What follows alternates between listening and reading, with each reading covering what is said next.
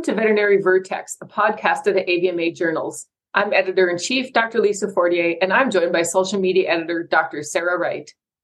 We're bringing you a special episode with our guest, Dr. Valerie Parker. Val, we are so excited to speak with you today.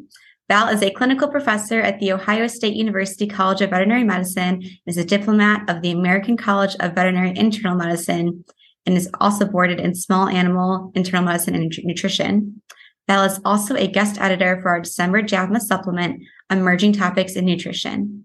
In this episode, we're going to talk about her own manuscript in the supplement, Home-Cooked Diets Cost More Than Commercially Prepared Dry Kibble Diets for Dogs with Chronic Enteropathies.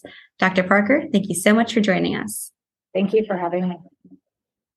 So your manuscript discusses the cost of home-cooked diets versus commercially prepared dry kibble diets for dogs with chronic enteropathies. Can you give our listeners a bit of background information on what inspired you to pursue this project? Sure. I, first of all, would be remiss not to mention several of my co-authors who laid a little bit of the groundwork for this manuscript. Dr. Shepard and Dr. Delaney had previously published a few abstracts with a similar topic. And what really prompted me to want to take it a step further and make a full study and manuscript out of it was that when we talk to clients frequently, they have a lot of sticker shock when it comes to purchasing veterinary therapeutic diets for their dogs for a variety of these diseases, especially chronic enteropathies. And I hear day in, day out that they'd rather feed home cooked because it will be so much cheaper.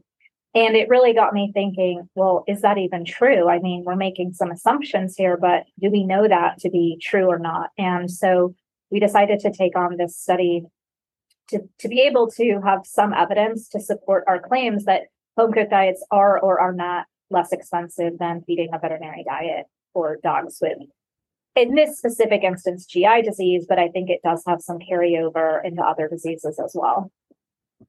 I never really thought about that before, and my own cat has renal disease, so she's on a renal diet. And honestly, I'd never thought about home cooking, but after reading her manuscript, definitely going to be sticking to the commercially prepared diet, I believe, for her. So how does this manuscript complement the other manuscripts in the December JAVMA supplement, Emerging Topics in Nutrition? I think we got a really great mix of manuscripts in the December issue with actually more than one study related to home cooking, which I think is a really nice complement because it is becoming so prevalent that pet owners do want to feed home cooked diets to their pets for so many reasons.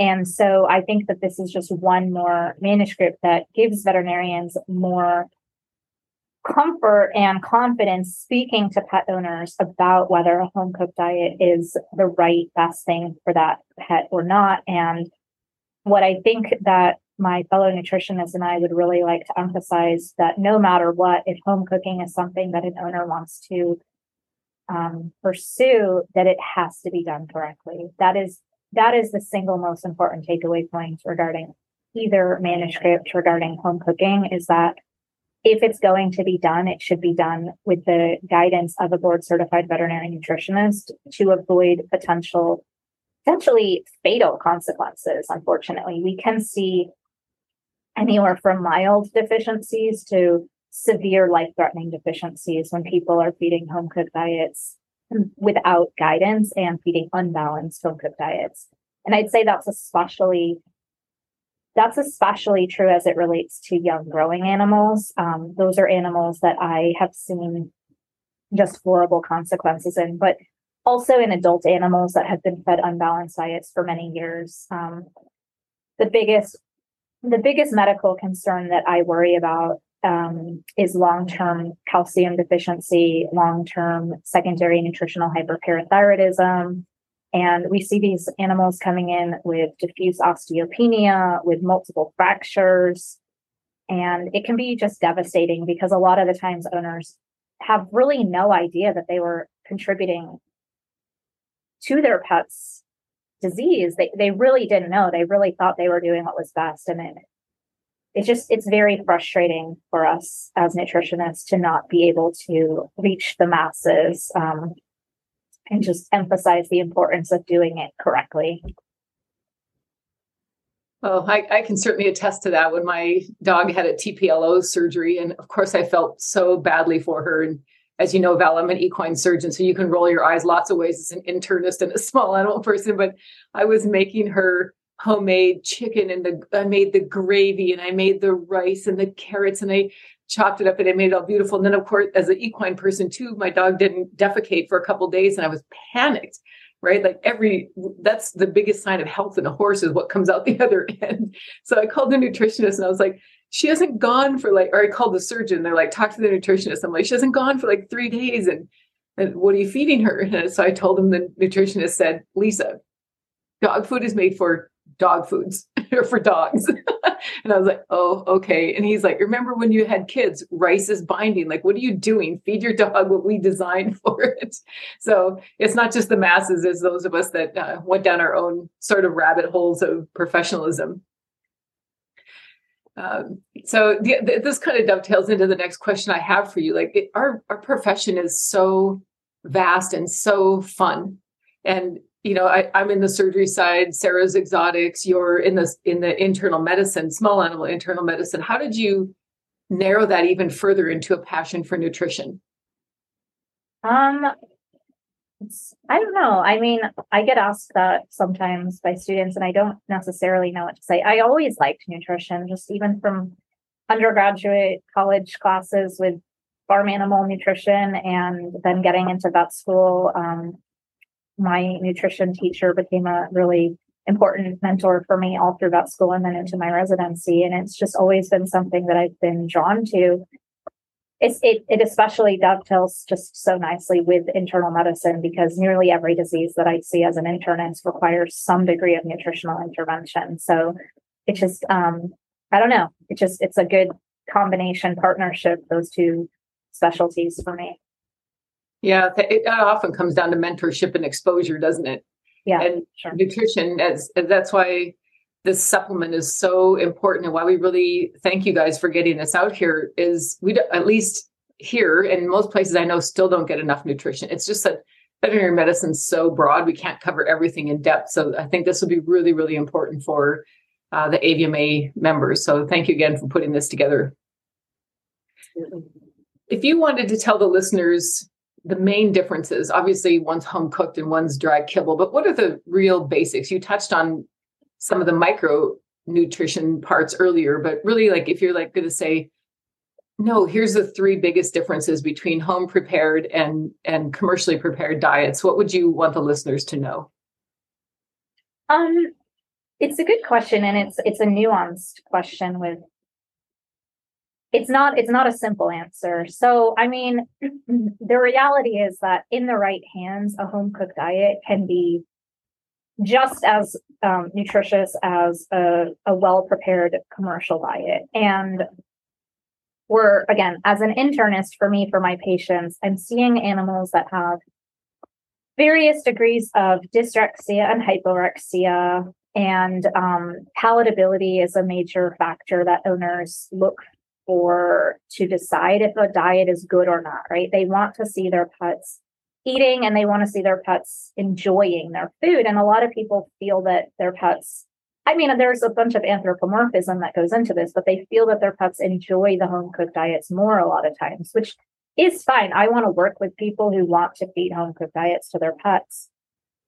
I just can't overemphasize enough the importance of making sure it is complete and balanced, because, you know, just putting a protein and a carbohydrate and a fat together can get you maybe the macronutrients that the pet needs. That's protein, fat, carbohydrates, but it's not going to get all the micronutrients. And again, that's where one of the differences with our study showed is that a good percentage of the cost of this home cooked diet, of these home cooked diet recipes that we formulated to mimic the veterinary therapeutic commercial diets, a decent chunk of the cost did come from the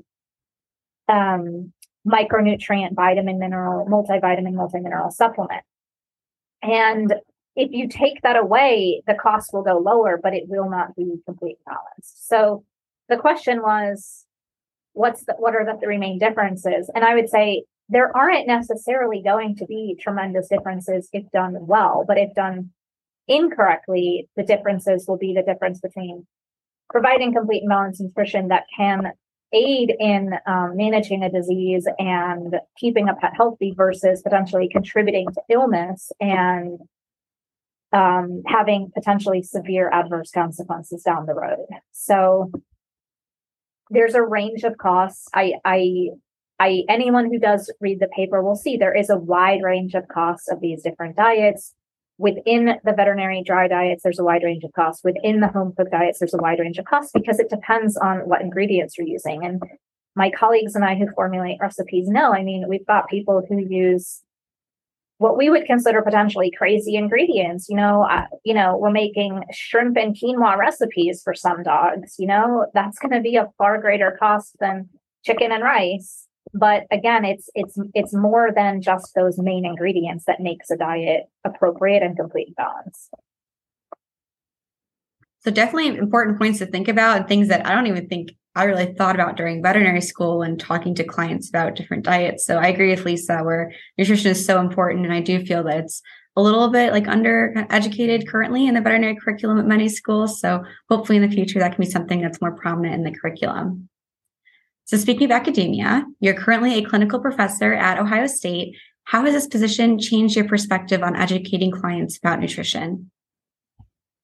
Probably the one thing that I have to be most aware of when I'm speaking to clients is to set a good example for my students and my residents. And I'm someone who sometimes doesn't always think through how it's going to sound before it comes out of my mouth. So I have to practice pausing and thinking and making sure that even if in my head, all my alarm bells are going off speaking to a client, I need to make sure that what I put forward is empathetic and respectful and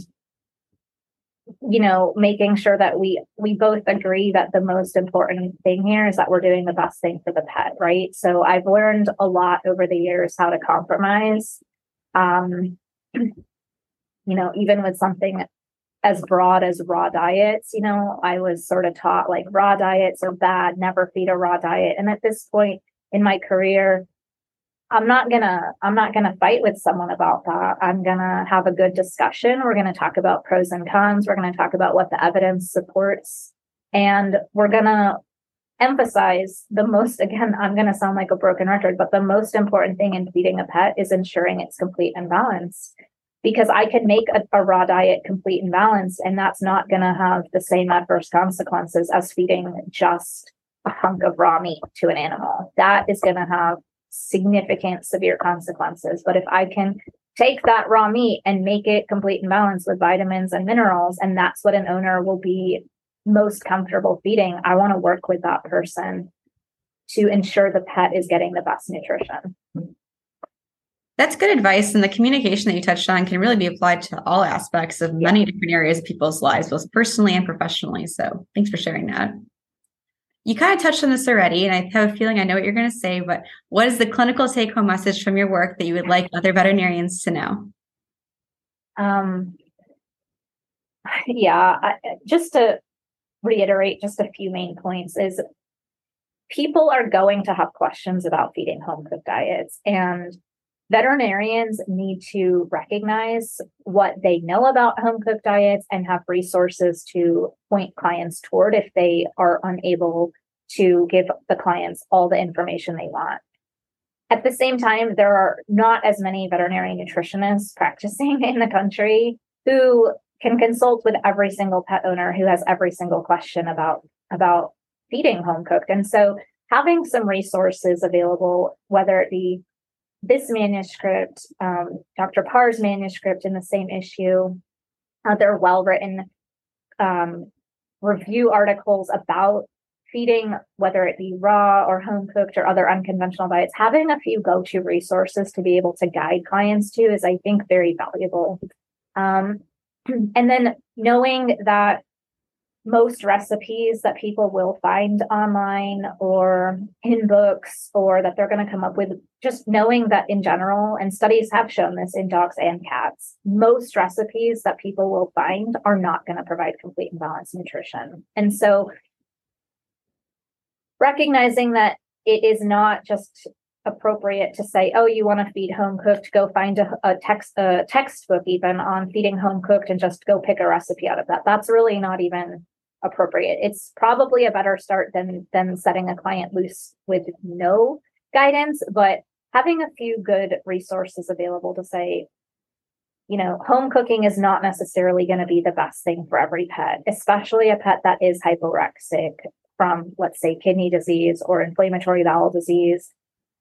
If a pet doesn't eat all the ingredients in the recipe, if it just picks out the meat and leaves behind the carbohydrates, leaves behind the vitamins and minerals, that is no better than feeding an unbalanced diet. It is not complete and balanced to have a pet pick out certain ingredients. So being able to counsel clients on what are the pros and cons of feeding home cooked, recognizing that cost really may not be a huge savings point if that is something that a client comes into the conversation as a leading argument toward feeding home cooked. This study helps to show that really may not be a major selling point to feeding a home cooked diet. And that